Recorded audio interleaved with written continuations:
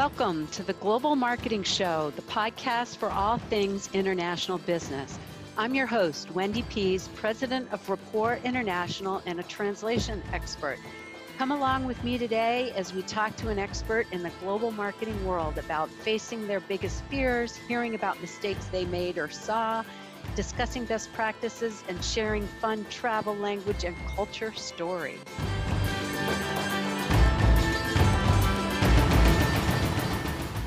Welcome back to another episode of the Global Marketing Show. I'm Wendy Pease, and I'm thrilled to have you here. As you know, we're brought to you by Rapport International, who connects you to anyone, anywhere in the world in over 200 different languages. And today's tidbit is about knocking on wood, because you're going to be knocking on wood at the end of this one. So in Germany, it's a tradition to knock on the table to applaud at the end of a very good meeting or a lecture. You don't hand clap in Germany unless you're at the theater or concert. So get the wood near you because, like I said, you're going to love this interview today. So Natalia Burdikian is our guest today. She's a business expert, a culture expert. She's a language expert. She speaks 4.5 languages. And I met her through Entrepreneurs Organization, where I know that she's extremely well liked and knowledgeable. She also does a lot of coaching to help people get from stress to joy. But today, we're going to talk about chocolate and the global market of chocolate. So Natalia, welcome. I am excited to have you here. Thank you. That's a beautiful opportunity. 200 languages. Wow, my 4.5 are lost in there. What's the half a language? I got curious about that. Well, it's probably one I should speak, but I lived in Holland and in Belgium, and it's Dutch. I understand it. I speak some of it, but somehow it never landed with me. And I lived so long around it. Something with that language. I appreciate it a lot and I understand it. But yeah, don't master it. Which is interesting because you speak German, right? No. It's French, Spanish, Russian, and English. And well, Dutch, I did live in Germany, but I lived much longer in Holland, Netherlands. And yeah, trying not to feel ashamed for not speaking it fluently, but hey, no guilt. That's all right. Most people don't speak more than one language, at least here in the United States. So 4.5 languages is very good. Now, I wonder if I speak some Spanish, French, and Italian, does that mean I speak 2 languages if I speak about a third of each of those? Well, whatever you think, whatever you feel comfortable saying. Yeah. So tell me, what's your favorite chocolate and how did you get into the chocolate industry? Wow, chocolate. It was a journey to get into chocolate. Before chocolate, I was in business aviation and publishing and IT supplies and real estate and you name it. Chocolate. So I was living in Belgium at the time, and my now ex-partner proposed to have a venture together, and it is an amazing brand, 130-year-old brand in Belgium that produces very beautiful traditional products that are used for very niche occasion, especially in Europe. When the babies are born or when there is a wedding or there is a communion, they give those dragées as a gift, and they come in 50 different colors, not the 200, but 50 different colors, beautiful colors. And it's kind of like almond coated in sugar or chocolate coated in sugar, kind of like sophisticated M&Ms, but sophisticated. Beautiful product. Lots of sugar and lots of colors. Okay. And so that's a traditional gift in Belgium or in Europe.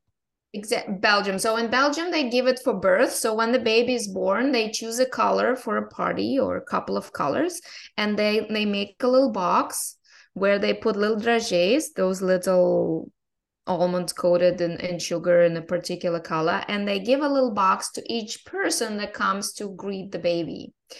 When there is in Italy, for example, it's for the wedding, and weddings is a big thing in Italy. They love getting married. They also love getting divorced and then getting married again. So very popular over there, and they give it as well for the guests at the wedding. I'm going to a wedding, Italian wedding in June.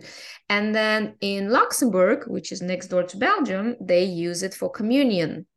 You know, a couple times, it's more religious thing, around 12 years old, I think. And in Portugal, they use those dragées for Easter, which is coming up. So they basically give it to all the guests that come in Easter colors. And well, one needs to be very careful not to break a tooth on that thing, because again, it has a lot of sugar. Very beautiful, but a lot of sugar. So every culture, every country, and then there is Middle East, Turkey, Jordania, etc. They use the almonds items in sugar also for different occasions. So it's quite a cultural thing, and in different countries it's used for a different purpose. So we produce those, and we're a market leader for that product, which is becoming less and less used, I must say, because people prefer to give anything but chocolate nowadays. Okay, so you and your former partner decide that you're going to take this business, and the global marketing must have been fascinating for that, because you had to figure out where the chocolate covered almonds were going to be, or when they were going to be gifted in each country, which would be different. Totally. So in US, that would be more like crispy type of things, kind of like crispy M&Ms, but with different layers of sugar to give it a beautiful color. So it's nice. It looks nice. It's not just M&Ms at a low price. It's more a high-end product. And really, every country had a different tradition and a different look at that product, because it's not something you would just buy and eat. We were developing new gifting packages and different gifting items, so it's something nice to put at the table with a nice packaging, for example, like a little flower that opens up, and then you have those items in the middle to give away and share with other people. So it's the tradition that is being created around chocolate. Can you walk me through the process of how you figure this out? Because, you've gone through the journey, and so you know now what each market wanted, and then so you think about the creative. But here you start in Belgium, and it's used for babies. And then what was the next step? Did you say we're going to go into a new market, or, did you pick a market, or did you do market research? Like, how did you develop your marketing strategy for international expansion? Well, it started understanding what actually exists. So going to an international chocolate fair, for example, an exhibition, there's one in Germany, in US, I went to New York, Paris, etc. You see what is actually present on the market and from which countries. And then and having a stance there, different countries started coming to us. So we had requests from Norway, for example. There's a chain, I think it exists also in Canada, it's called Tiger, and there are 500 different shops, and they were co-creating products with us. For example, there was a Valentine's, right? It's a Valentine, so we would create little chocolate hearts coated in red or pink, and do a mix of red and pink, or red and silver, with real silver. It was the most expensive ingredient in the factory, real silver leaf, and that was coming from Italy. Yeah, very expensive. You don't want to lose the box of silver from Italy to Belgium. So you have different occasions, because it's a festive thing. So for each holiday, we started creating different items. So we had Valentine's, we had Easter. Then for Easter, different countries, well, people like eggs. So because we are specialized in coating, right? So taking a chocolate or taking a nut and coating it with sugar, and then the color around. So then Easter eggs, so coating Easter eggs in different colors. And then you have a mix of different color eggs that you can give to a friend when you come visit, or eat it yourself, but it's nice, it's beautiful, it's a beautiful item to gift and to have on the table. Then we have, for every holiday there was a product that we could create. For a football, there's a football match in Belgium, so we'd create the yellow, black and red little M&M kind of product thingies in the bag. And there's a lot of marketing around packaging, because at the end of the day, it's sometimes it's more about packaging than the product. So Right, looking right. into the packaging, and if you look at the packaging and then you look at different markets, which packaging should we create so it's also feasible to transport and most cost effective to produce, pack, and transport. So all of these things had to be considered for different markets. If you look at Japan, for example, they prefer to have nice little chocolate items in a nice, beautiful box and pay a lot for it. Wouldn't work in Belgium, and especially wouldn't work in US, because it has to be a massive product, massive production, low margins, simple packaging. So it really, for different markets and different occasion and different retail store, then we go into another aspect of it. Is it a boutique shop, a specialty boutique shop, or is it a retail store? Is it Whole Foods, or is it Aldi Lidl somewhere in Germany? Well, that was an interesting project there. So it sounds like a lot of your effort went into the creativity on what kind of products and what kind of packaging. And so your strategy was more, it sounds like people heard about you and then came to you because you do a unique thing. Or what did you have to do to sell or open a new market?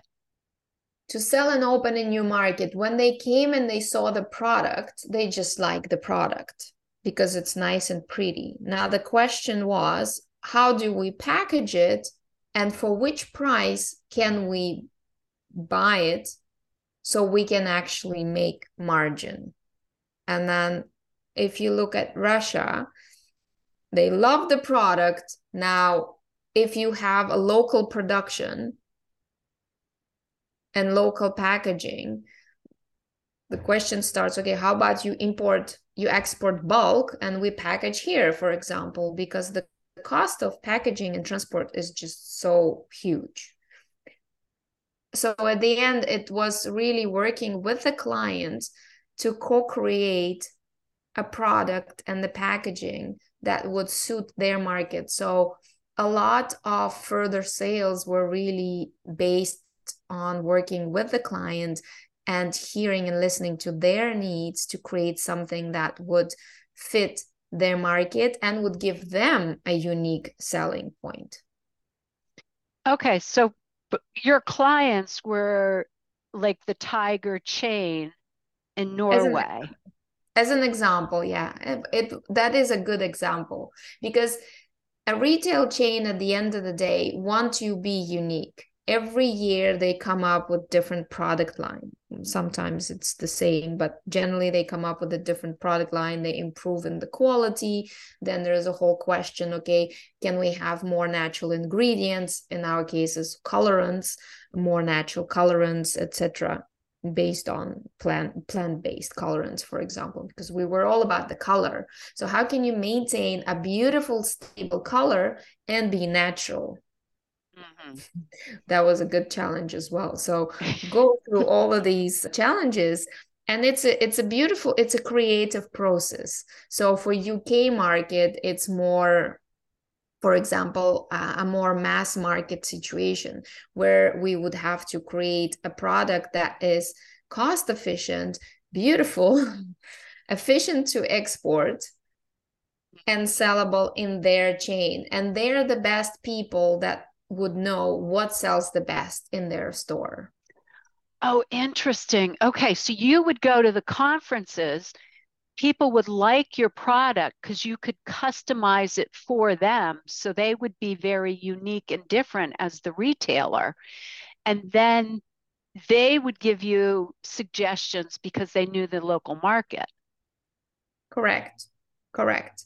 We, at the same time, we were also creating our own branded products in our packaging, but the reality is the volume was coming from the clients themselves. And because we are a Okay. producer, it's not just a brand, but a producer. Like any producer, you can create anything the client desires as long as it sells and it covers the costs and makes money, ideally. Right, right. Yeah. So when you're talking about, the Belgian people wanted to have it for the babies or Italians wanted to give it as wedding gifts, you were really selling through the retailers and they would tell you what they wanted to offer so that they could get a bunch of them in and then sell so many of them onto the end client. Correct. Yeah, there are different situations. Once the bulk sales, so we just would produce a bunch of Easter eggs and sell it to a distributor Mhm. or a chain, and they would pack it themselves with their branding. So there was one situation like that, for example. Another one was developing something for the client and already deliver packaged products, either our packaging or co-created with them, because then they sort of responsible as well. Right. Okay, so you have the bulk sales, which they would do their own branding and their own packaging. And then you had kind of another level, which was the co-creating for the branding and the packaging. And then Correct. you had your own branded products. Correct. There's a lot of innovation, a lot of creativity in there, which is really great because you can go anywhere from here. What we were creating were several new colors every year. And again, that was also trended by the color trends of the packaging. So it's interesting. Ah, Everything was sort of correlated and connected. right. Kind of like, Okay. for instance, if the general health trend now, and that's what happened then, general trend is to have lower sugar products, more natural products, Mhm. stevia, etc., blah, blah, blah, natural colors, etc. So if that is a trend and the consumer is looking for those items, packaging with zero gluten, zero sugar, zero that, and then the other, as a producer, as in a retailer as well, you're sort of under pressure to deliver to the needs of the client, right? So, So, so and then you start you're innovating. right. So your core competency was really how could you do production runs of things that your clients are asking for? So being very creative, new colors, new ingredients, but being able to produce high quality chocolate gifts or almond covered. Well, no, because you didn't use almonds in everything because you said you had We some other. different products. So it was almonds. I was chocolate coated in sugar. It was almonds coated in sugar. Crispy things coated in sugar. So everything coated in sugar. I think sugar was 80% of our ingredient. And that's how I later switched from energizing people by sugar to energizing people with their core resource being their own energy, which is an interesting switch. Yeah, and we're going to get to that. Okay, so this has been fantastic. So you have also lived in, what was it, 24 different countries in 25 years? No, no, no. It was 6 countries. I moved 25 times in 25 years. Well, 25 countries, that would be a bit much, but no, Yeah, six. I was trying to do the math on that. I'm like, that's a different country every year, but it didn't seem like that was okay. So 6 countries in 25 years. 6 countries, 25 years, and I did move within the countries. Yeah. Yeah. All right. So talk to me. Here you are. You were born in Russia. You moved to the United States when you're 16. You've lived in multiple. You ran a company in Belgium. talk to me about becoming a global citizen. Like, what have been some of the biggest shocks when you've moved around? How did you become a global citizen? How did you develop that cultural intelligence? Well, when I was 16, well, my grandfather was a diplomat. So I think thanks to him, he sort of gave a green light to my mom to let me go to see the world, sort of. And that's what I did. Since 16, when I went to US, it was an exchange student program. It was nothing in exchange about it. I went one way.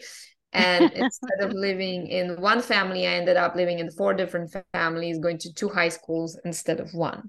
So speaking about cultural change, like 4 times over, and adapting to change, I didn't speak much English when I landed.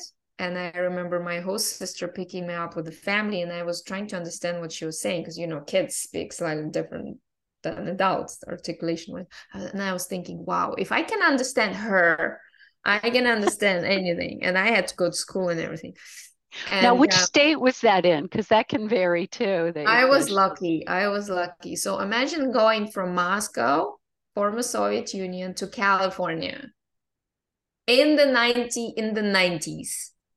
I mean, people in high school were asking me, "Where is Russia? And do you have bears walking around?"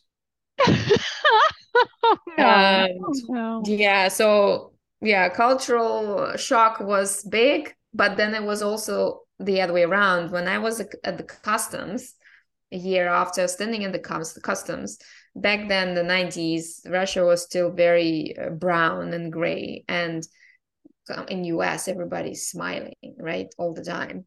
And I'm asking, is anybody smiling in this country? And she looks at me seriously. She says, if you don't like it, you can turn around and go back. I'm like, Oh, my goodness. so So a yeah, two year in years later I moved. California, yeah. So you were expecting more people to smile after a year in the country, and then you try to go back home that you grew up in, and I that had a was the cultural culture shock. shock. I had a culture Yeah. shock when I was going back, and it took me, I think, 1.5 years, and I left, and then I was living in Europe ever since. I mean, Russia changed since then, of course, many times over. But global citizen is, yeah, then going to Holland and not speaking Dutch. Luckily, people there speak English, and they speak English that well. They actually don't facilitate you learning their language, unlike France or Belgium or Spain, where not everybody speaks English. And then you sort of obliged to adopt and learn, and which is great. And hence the 4 languages, a part of the Dutch, because the Dutch all speak and love speaking English, and they love adapting to others. And plus that nation, they, because of the trade situation of Netherlands, they all speak like 5 different languages. So yeah, my 4.5 is nothing. And because they had to trade with all those countries. Right. Right. Yeah, I remember walking down the street in Amsterdam, and a woman spoke to me, and she said something in Dutch, and I said, I'm sorry, I don't speak it. And then I just gave her a look like I don't understand. And then she switched to German. I did that again, and then she switched to English, and we kind of laughed. I was like, that's just amazing that that Because you quickly she could switch. Yeah. because you actually could be Dutch or German looking at Oh, you. yeah. Yeah, yeah. So no wonder that she spoke to you in those languages first. Right. And I tried to wear when I was traveling around, I tried to wear very, one color, not something that had like Arizona plastered across it like I'm wearing now. So she couldn't tell where I was from. Yeah. Yeah. Yeah. So okay. So so it was a culture shock coming into the United States, a culture shock going back into Russia. And then is there another big culture shock you could share with us and how you Sure, adapted? sure. So I met my now ex-husband who was Spanish, a lovely, lovely man smiling all the time. And we moved from Holland to Spain, but to Canarian Islands. So those are the Spanish islands next to Africa. They're actually closer to Africa than they are to Spain. And it's an island. Me the capital girl of 20 million people going to an island, which is a million, and going into a Spanish family, not really speaking Spanish. And not only it's Spanish, it's like some up in the mountains Spanish where people eat half the word. At least my father-in-law eats half of the word. So I learned it halfway, sort of. It's not even that, but the culture shock is, coming from a very efficient cultures where it's all about performance and doing and stuff. You come to a Latin culture, which Canarian Islands are more Latin than they're Spanish. So there's a difference between Latin American culture and Spanish culture. There, you go into a family lunch thing, and those things last for 6 hours, and you can love them to bits, but at some point, and it's not like you talk about high level things and business and politics and all kind of cultural things and stuff. I don't even remember what we talk about, not much. And 6 hours of a lot of sort of sun, the nice wine that is produced right there because every other person has a winery, and lots of food, big mix of food that your stomach goes like, turns around after a few hours. It's a custom, it's a tradition of a social culture. It's not about food, it's not about conversation, it's not about music, it's all of this together. You have guitars, you have the music, you have the laughs, you have everybody speaking at the same time. So 6 hours after, your head explodes, literally.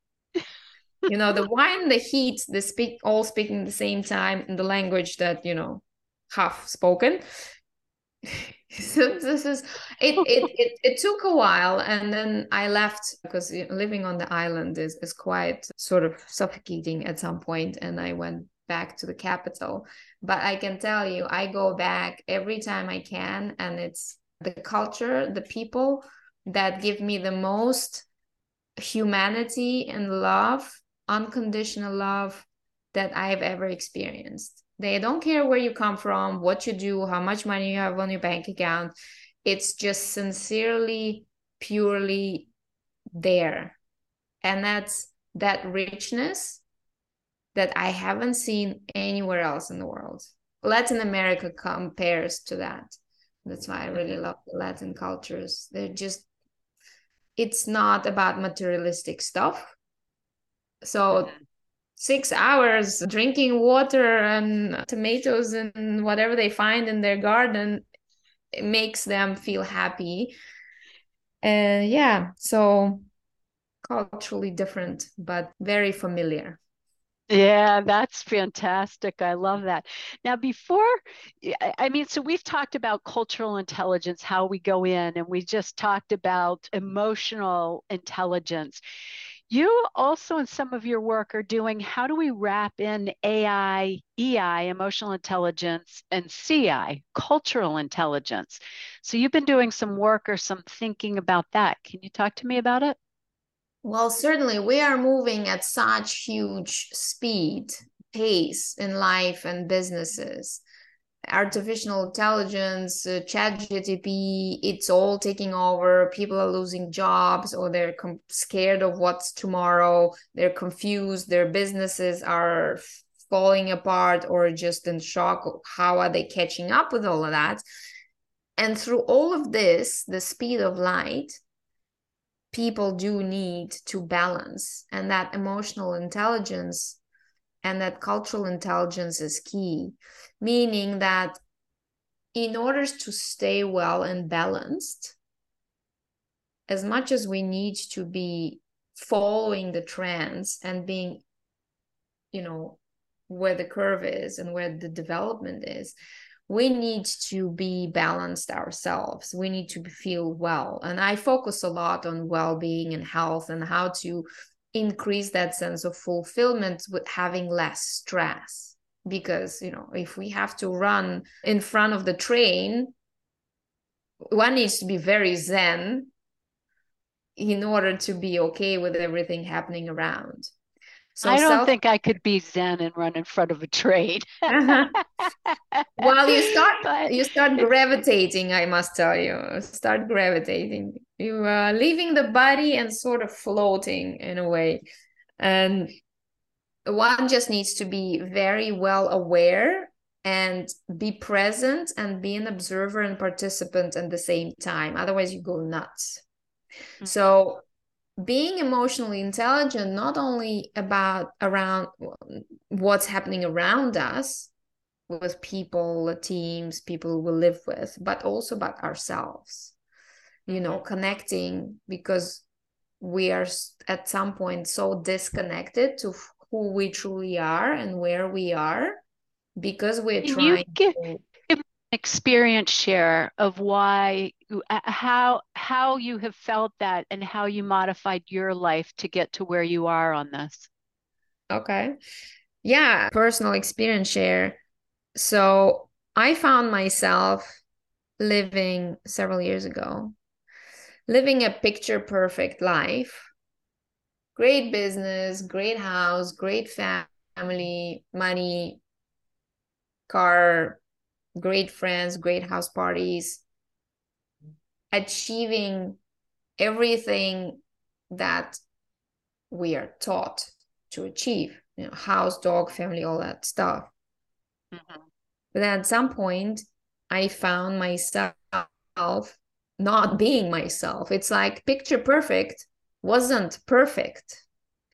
And so going back to the core, taking off all of that, what society said we need to be and we need to do to get more connected to the core and actually go back to, okay, what actually makes me happy? Is it the house? Is it the car? Is this all the achievements and all the checks that I put at the end of the day? Done, done, done. It's not about that, because one can actually lose themselves a lot with that. That's why I work a lot with highly ambitious individuals, mainly even male entrepreneurs, because they're all about getting Wait, wait, things done. wait. So let me finish that there. So you went back to get into your core. And so, you weren't, it sounds like you weren't happy and it wasn't a picture perfect life. So what did you change to get back to happy? Everything. I've gone out of operations. I went into re-education. I got certified in coaching. I focus on energy leadership coaching. I became a yoga instructor, breath work, went into complete different lifestyle in terms of nutrition, activities, sports, no drinking, like different lifestyle, different habits. I've changed the country yet again, as I love doing that, as you see.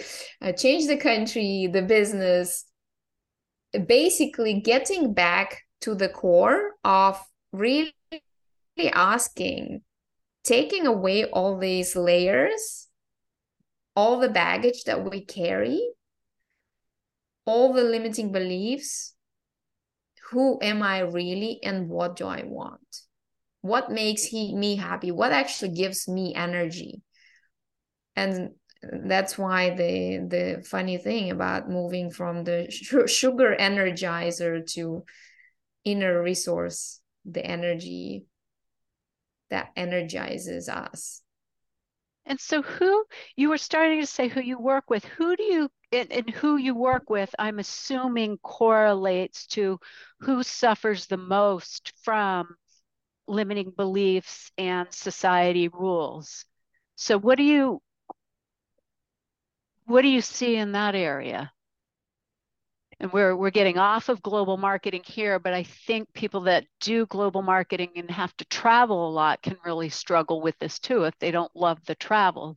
So Certainly. let's bring it back to the types of people that you're working with and what their biggest challenges are to changing. Sure. Or Where I always worked in the quiet male dominating industries or groups generally, even when I was in marketing and sales and business development, and then going into industries that were predominantly male, and then into leadership and entrepreneurship,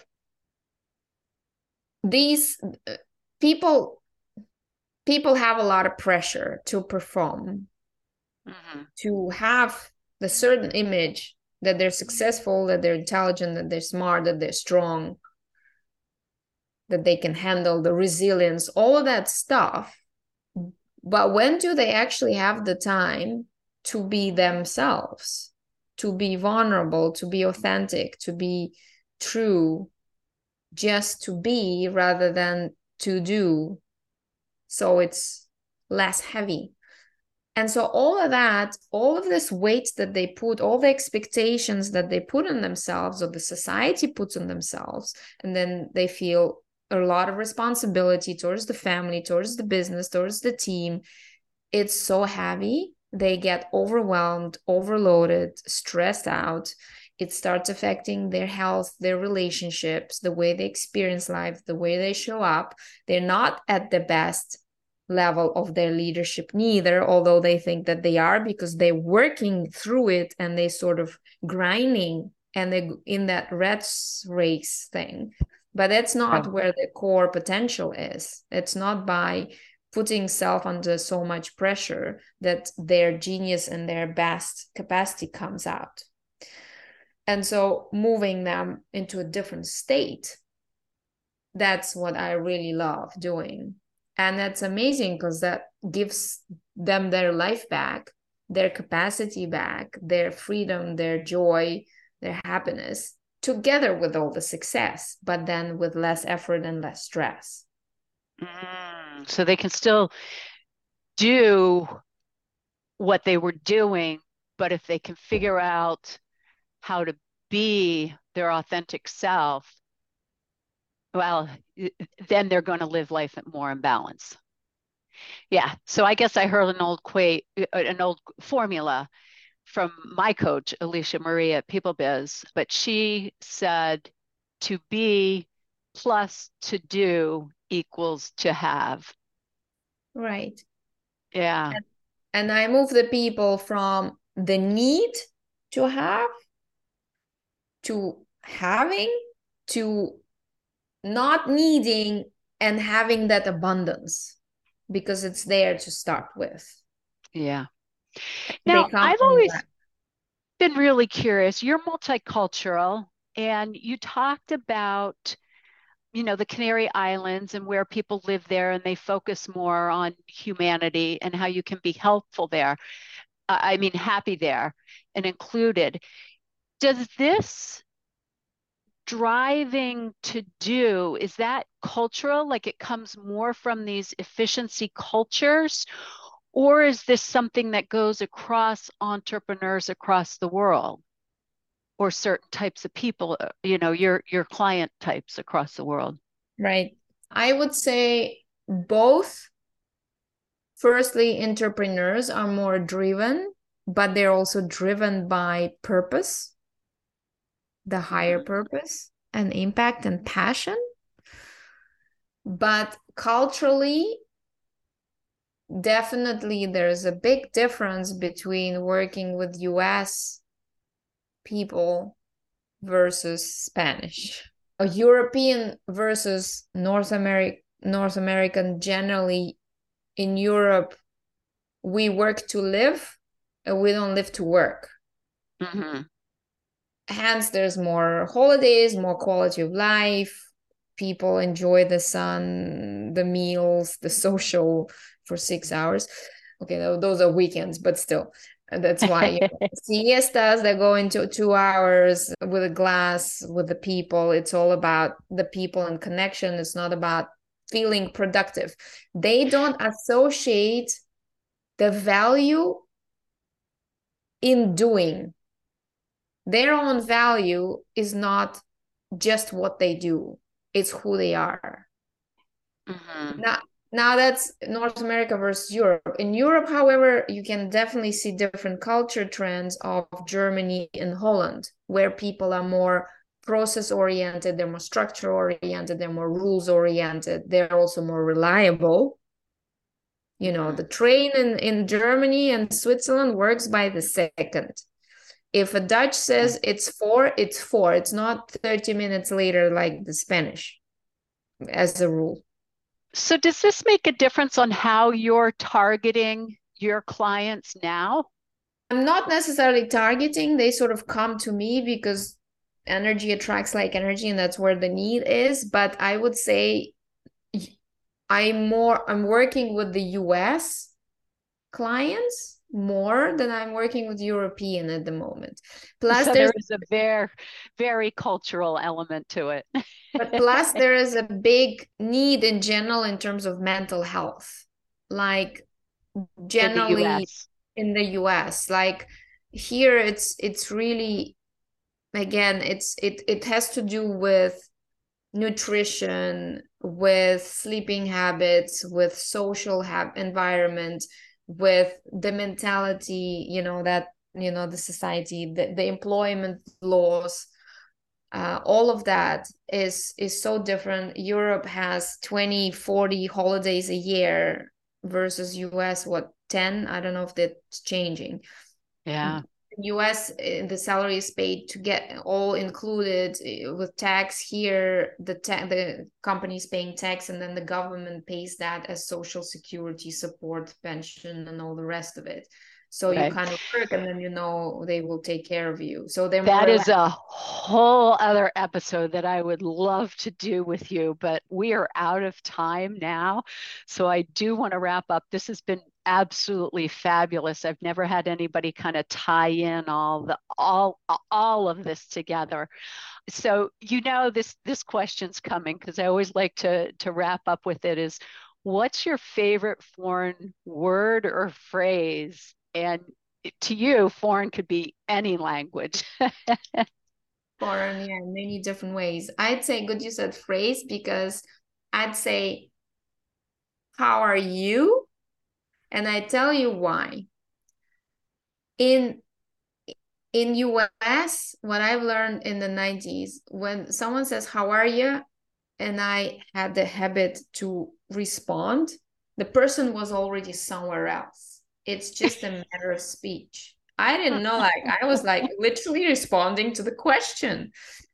Here, it's more likely people respond to a question, how are you? Fine, happy or sad or whatever. But I look at it from a different way. If I ask you, how are you? How do you feel? How are you? And you are your mind, body, your soul, and the heart. And if you were to make a scan, how are you really? How are you feeling? Are you energized? Are you focused? Are you rested? Are you rested? And all of that stuff. How does your mind, body, and soul feel in the moment? So Ah. that, how are you? For me, it's a deeper question than, you know, That is exactly so. What the differences in the work environment is in both areas, and then getting into just the term, how are you? That is a great phrase to bring up differences in culture. Yeah. So, Natalia, where can people reach you? I know that your passion is the coaching and you work with people from all over the world. So, where can somebody reach you if they'd like to know more? certainly it's coaching, training, executive retreats, and you bet they will be multicultural and multi-dimensional. Natalia Berdikian on LinkedIn, Facebook, Instagram. I'll think you have my name in there. And lifebydesign-academy.com. Happy to support, to serve, and tell jokes in different cultures. Excellent. Excellent. So that's Natalia Berdikyan, and that's Natalya. And her last name is spelled B as in boy, ER, D as in David, Ikyan. So you can find her on LinkedIn. And we'll have all the links to Life by Design and her LinkedIn in the show notes. This is fantastic. And you have lived the journey, and I'm sure you're like the best coach for entrepreneurs. So thank you so much for joining us. Thank you for having me.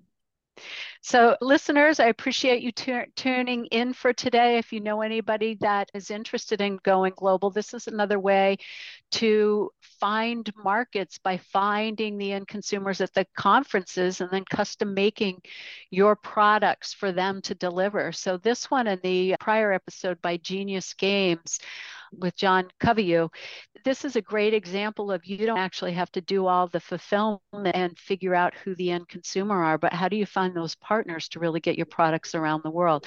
So share this with somebody that might have something that could be sold globally. It might spark some ideas. Appreciate it if you subscribe and give us a 5-star rating so we continue to be found by the people who are interested. So au revoir, arrivederci, and we'll talk to you next time. That's a wrap for this session. A big thanks to you for listening to the Global Marketing Show. Hope you had just as much fun as I did. New sessions launch weekly on all places you find podcasts, Apple, Spotify, Google Play, and of course on our website. If you know someone interested in this topic, please tell them about us. Au revoir for now.